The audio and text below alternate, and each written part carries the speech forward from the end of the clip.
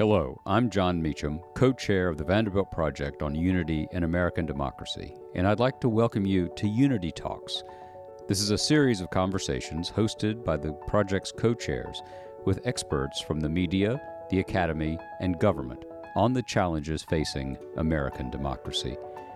Here at the Vanderbilt Project on Unity and American Democracy, we're seeking to restore and reinvigorate the national discourse, supplanting reflexive partisanship with reflective citizenship, anchored on facts and evidence.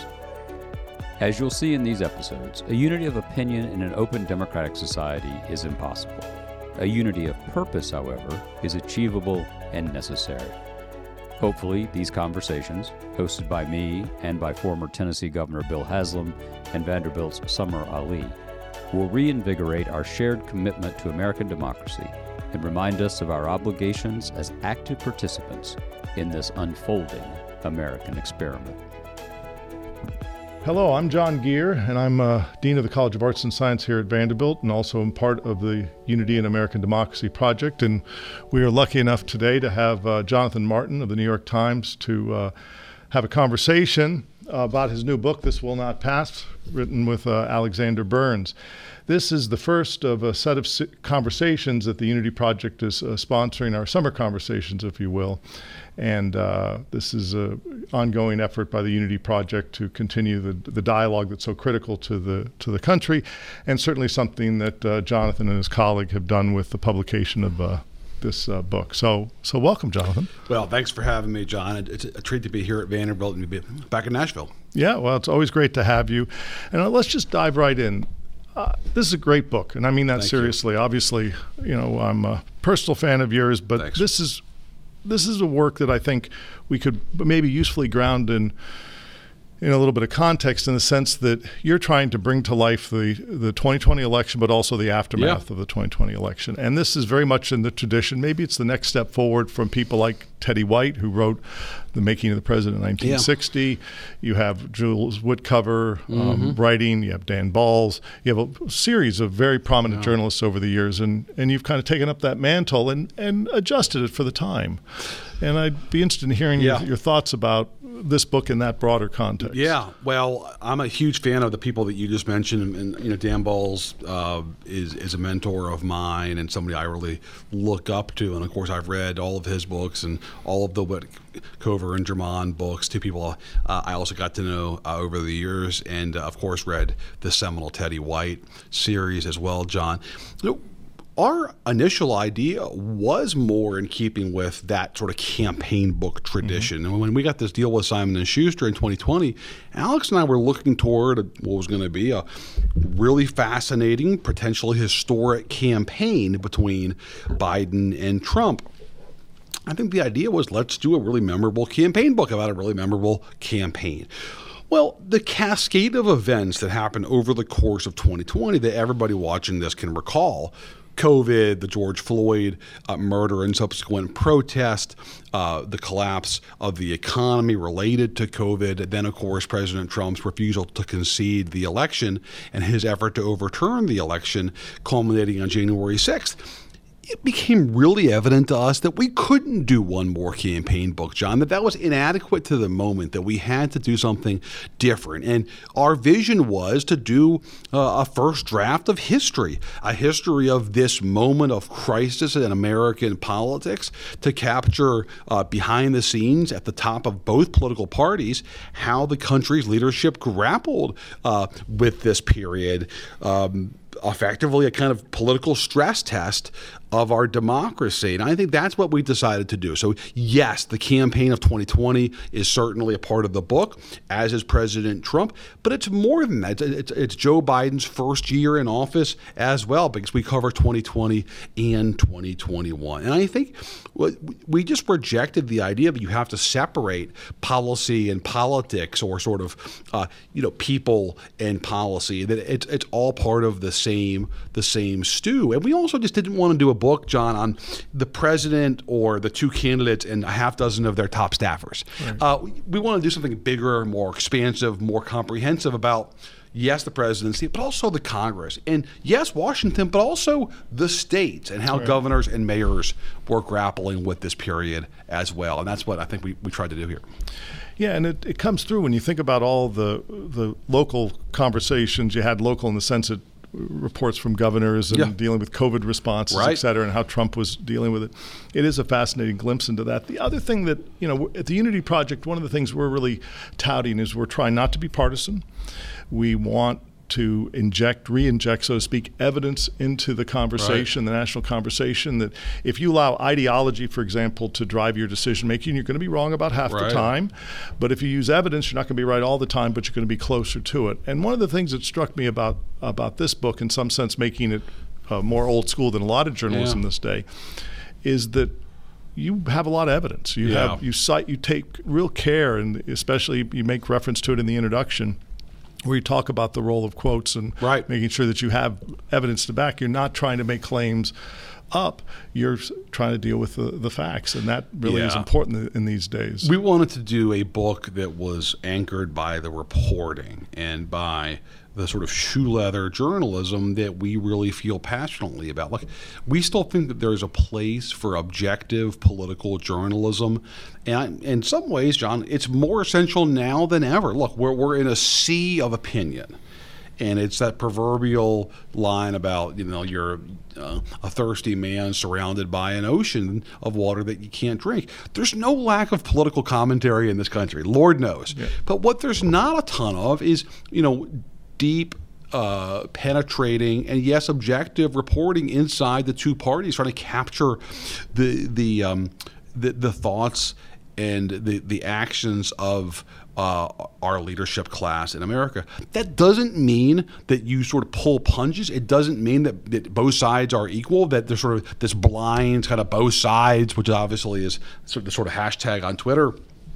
Look, clearly the Republican Party is in a very different place right now than Democrats are. They're basically in the grip of a cult of personality figure, a sort of would-be authoritarian, and that's simply not where Democrats are. Democrats have significant challenges, but they're not equal, and I think we're clear in the book about that. But we also don't want to just do a gerrymaid in the book. It's about sort of tutting. We want to sort of show, not tell, and I think that's the tradition that you're talking about, is sort of illuminate rather than singe. And I think that's what we try to do with reporting from the leadership of both parties. Yeah. And that's, this is where, it's so frustrating in this day and age when people just make it up, and it happens on both sides of the aisle. What is your sense of the,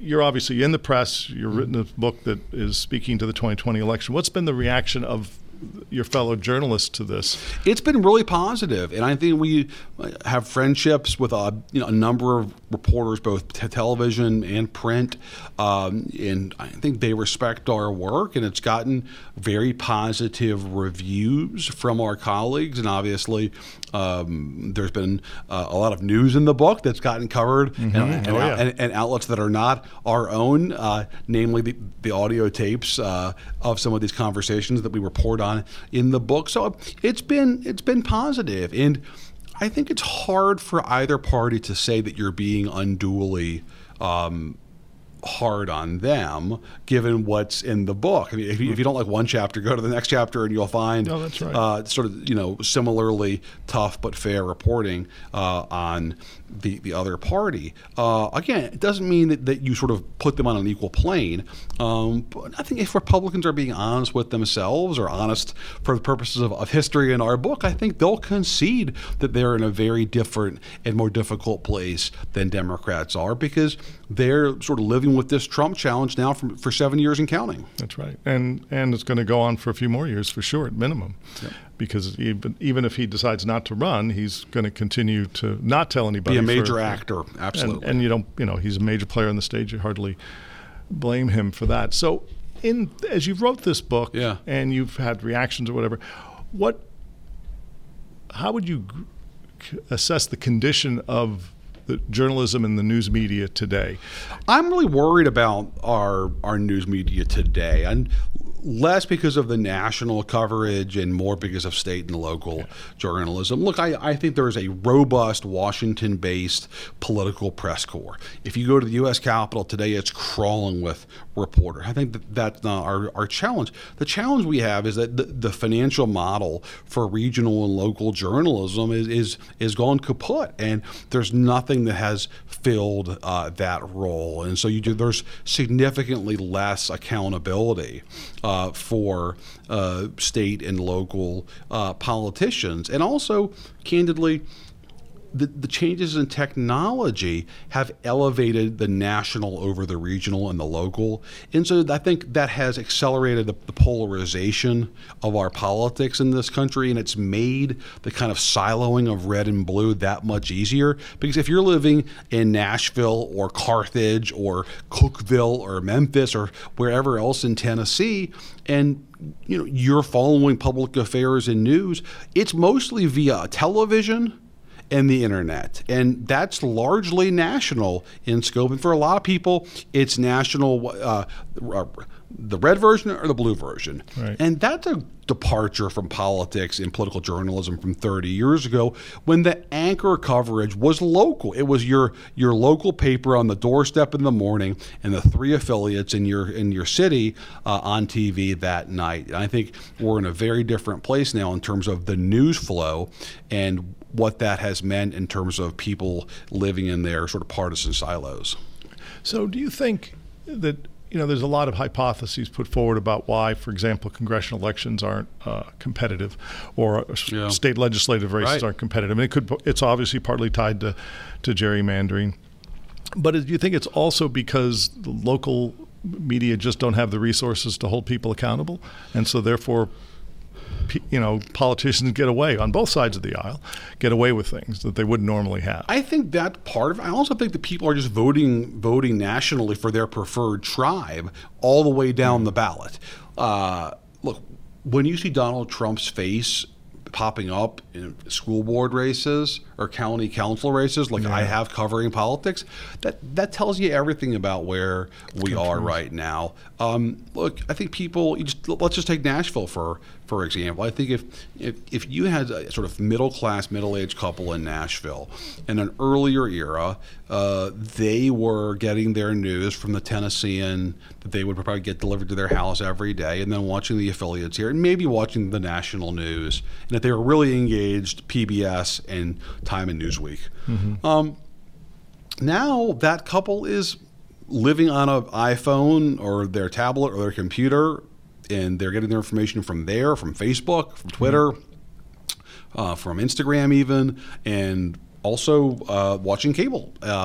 That's how they get information now. And so I think because of that, politics has been nationalized in a way that people vote their tribal preference. And if you're team red or team blue, then that's how you're going to vote, because that's what values you hold. And the idea of saying, oh, well, I can vote for a Democrat for senator, but for Republican for president, it just happens less and less because you're so locked into your preferred tribe based upon your values. I mean, you just look here what happened with Phil Bredesen's challenge against Marsha Blackburn in 2018. A pretty good year for Democrats nationally, but there's just not people in this state who are willing to vote for the Democratic Party based upon their perception of what the Democratic Party is. And it doesn't matter that Phil Bredesen was the banner carrier. They're not voting against Phil Bredesen. They're voting for Team Red and against Team Blue, and it's not much more complicated than that. Yeah, that's right. And in the case of Governor Bredesen and Senator Blackburn, Bredesen had more favorable ratings than Blackburn, but yet it was the party that carried the day, and that's why she went to a very comfortable win. It's a much more parliamentary system that we're sort of moving toward, and it's a great departure from 20th century American politics, which were much more complex and nuanced and complicated. This is a sort of cleaner red and blue dynamic that perhaps the poli-sci crowd would prefer, but obviously for people covering politics, it's far more predictable. If you give me the demographics of a given state or district, I can probably tell you who's going to win the election. Right. just based on that. And by the way, that's a hard thing to grasp, that candidates and events don't matter as much as just tribal preference, but that's where we're kind of going, you know? Yeah, and that's, that we see that all over the country, and there's no debate about that. Just quickly, as you look into your crystal ball for 2022 in the midterm elections, do you see anything that would give Democrats reasons for hope in, for example, the Senate, or the House? I suspect is in deep trouble. Yeah, the House is much more of a parliamentary up or down, I think, on red or blue, and I think there's just not a lot of optimism in Democratic ranks right now. They have a narrow House majority as is. It's hard to see they retain that when President Biden's in the low 40s or high 30s, and the House vote is effectively a confidence vote on the party in power, and that means the president in power. Yep. The Senate's a little different because it does still have a touch of that sort of older dynamic that we were just talking about, where, candidate performance and candidate status does matter somewhat. I think it matters a lot less now than it would have 20 to 30 years ago, certainly 40 years ago, but it still does matter. If you have a candidate who's sort of botching a campaign, or there's some oppo unearthed on the candidate, that can still have an effect. It's sort of harder now. Because of this world that we're in. And we capture this in the book, that people ask us all the time, John, why did the Republican Party row back to Donald Trump? Why did they re-embrace Donald Trump after January 6th? Twice impeached, left office in disgrace. This never would have happened with Richard Nixon. There was never going to be a contingent of congressional Republicans going to San Clemente to kiss the ring when Nixon was driven from office in the mid-'70s. Why so fast? And that tells you everything about this period, because the Republican leadership class is basically deferring to the perceived wishes of their voters. And again, we're in this tribal moment where the Republican voters aren't that bothered by Donald Trump's conduct. They are much more animated by their opposition to the left. Yeah. And so when McCarthy and McConnell, sort of after January 6th, for a moment recalibrate and sort of see what the landscape is looking like, and maybe it's time we can break from Trump, in pretty short order, they realize that their voters are still just fine with Trump. And so for McCarthy, that means going to Mar-a-Lago before the month is out in January in 2021 and re-embracing Trump and keeping him close. And for McConnell, it means just closing his mouth and going silent about Trump. Right. Yeah. But it's an extraordinary moment of sort of leaders bowing to their voters. Yeah. And it's, this is where democracy, small d democracy, can, give people angst, because let's say you disagree with that.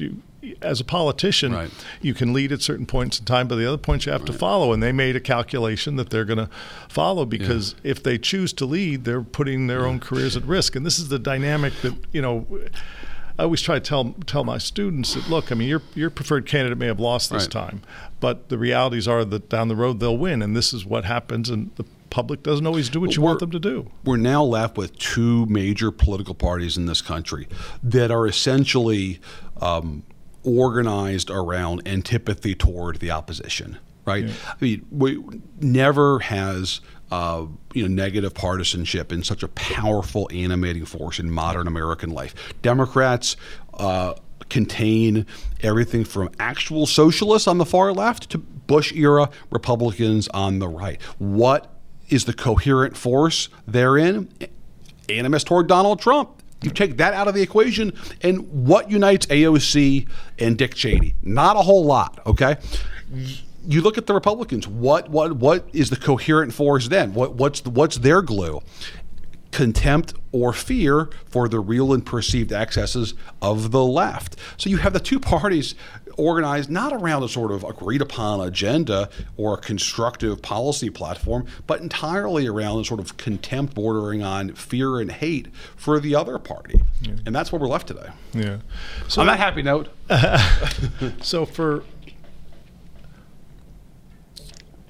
So let's think of it this way. You've spent, in a sense, last 2 years of your life thinking about small d democracy. Yeah.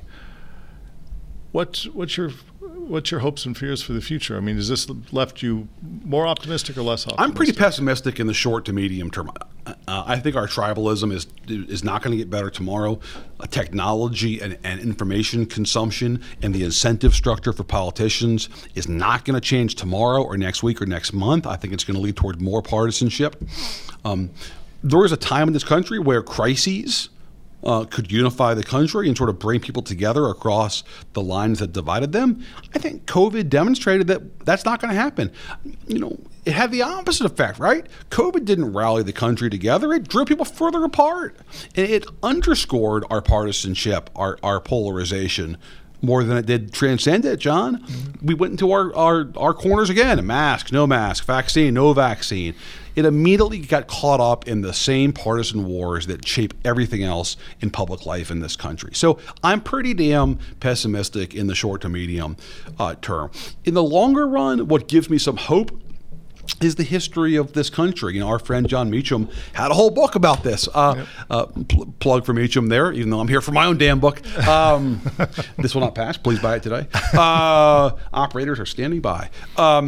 Meacham's book sort of captured this, that, there's always been this one step forward, two steps back arc in American history. We have sort of made so many wrong choices over the course of history, but we tend to get it right eventually. We tend to keep sort of reaching for that promise of the founding, even though we haven't quite fulfilled it yet. So I think that gives me some hope. Like, we've come through a lot in this country, including a civil war. So I feel like, the long term, there's some optimism, and hopefully young people can sort of learn from the example of their elders and try and get it right. Yeah, well, certainly we're hoping the next generation comes along and elevates the conversation. So let's just go back to your comment about how COVID, that crisis, could not have unified the country. Do you think there was a response by President Trump that could have unified? Because his instinct was always to divide. That's how he got elected. Yeah. That's how he governed, and with great success. We capture this in the book. Every president in modern times before Trump, at least rhetorically, John, tried to be the president for all people. President Clinton went to Oklahoma City, a red state, after the bombing there. President Bush to Manhattan, very much a blue city and a blue state, right, after 9/11. Trump never even bothered pretending that he was a president for all people. He was a president for his coalition. So that didn't necessarily surprise me.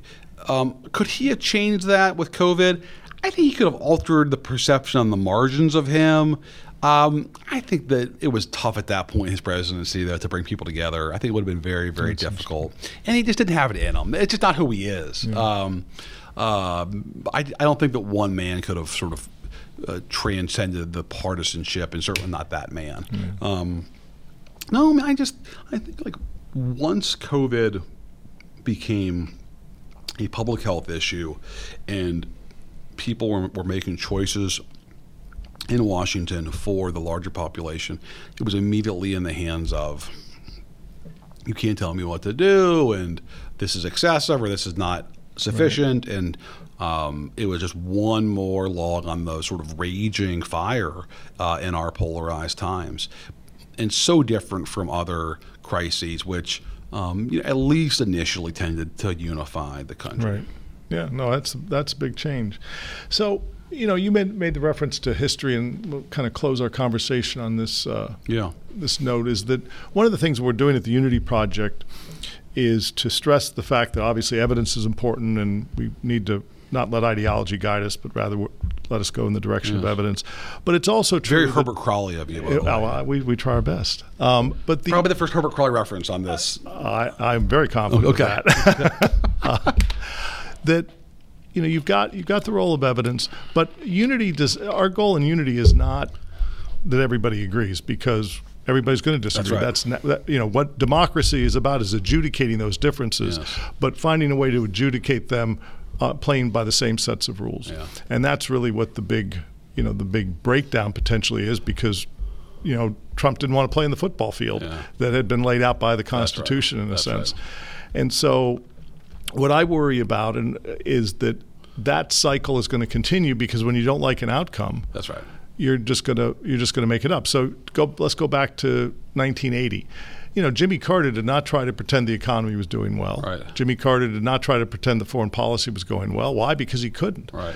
But in this day and age, do you think because of the disintegration of the news media, the breakdown into ideological factions, people's media bubbles, that actually the foundation of accountability and evidence is to the point where we're just going to have a heck of a time getting to again, not unity on policy, but unity about the rules? No, that's what's really alarming about the 2020 precedent is if you can't even agree upon the rules of the country and of democracy. We always took a peaceful transfer of power for granted because, of course, whoever lost would eventually do the right thing and concede. And I think Trump broke that, and he obviously would be willing to do that again, what he attempted in 2020. And basically, this was down to Mike Pence doing the right thing on January 6th. If Pence doesn't act the way he did on the 6th and resist Trump's pressure, we would have faced a constitutional crisis in this country leading up to January 20th. No, the lack of shared facts is a really troubling development. If you don't have shared facts in the country, you're not even arguing over the same sort of basis in reality, it's hard for a democracy to work very effectively. And that is really disconcerting, that you could have people who sort of don't even agree upon the sky being blue. And I think the technological developments have made that a lot easier. People can bask in their version of reality. That's right. And that's disconcerting. I will say, though, that reality does have a way of intruding. Just ask Joe Biden right now. I mean, people drive past the gas station and it says $5 a gallon, and that's a shared reality that nobody can deny. No, that's right. And so I think that politicians do face some level of accountability based on facts on the ground, even if we are increasingly in these two information silos between the parties. Yeah. Well, with that, I'm going to urge everybody to go buy a copy of Jonathan's book. It's worth reading for hundreds of reasons. It is the kind of first draft of history, and it's something that will affect the conversation going forward. And I thank you for your time and for writing the book. Thank you, John. Appreciate it.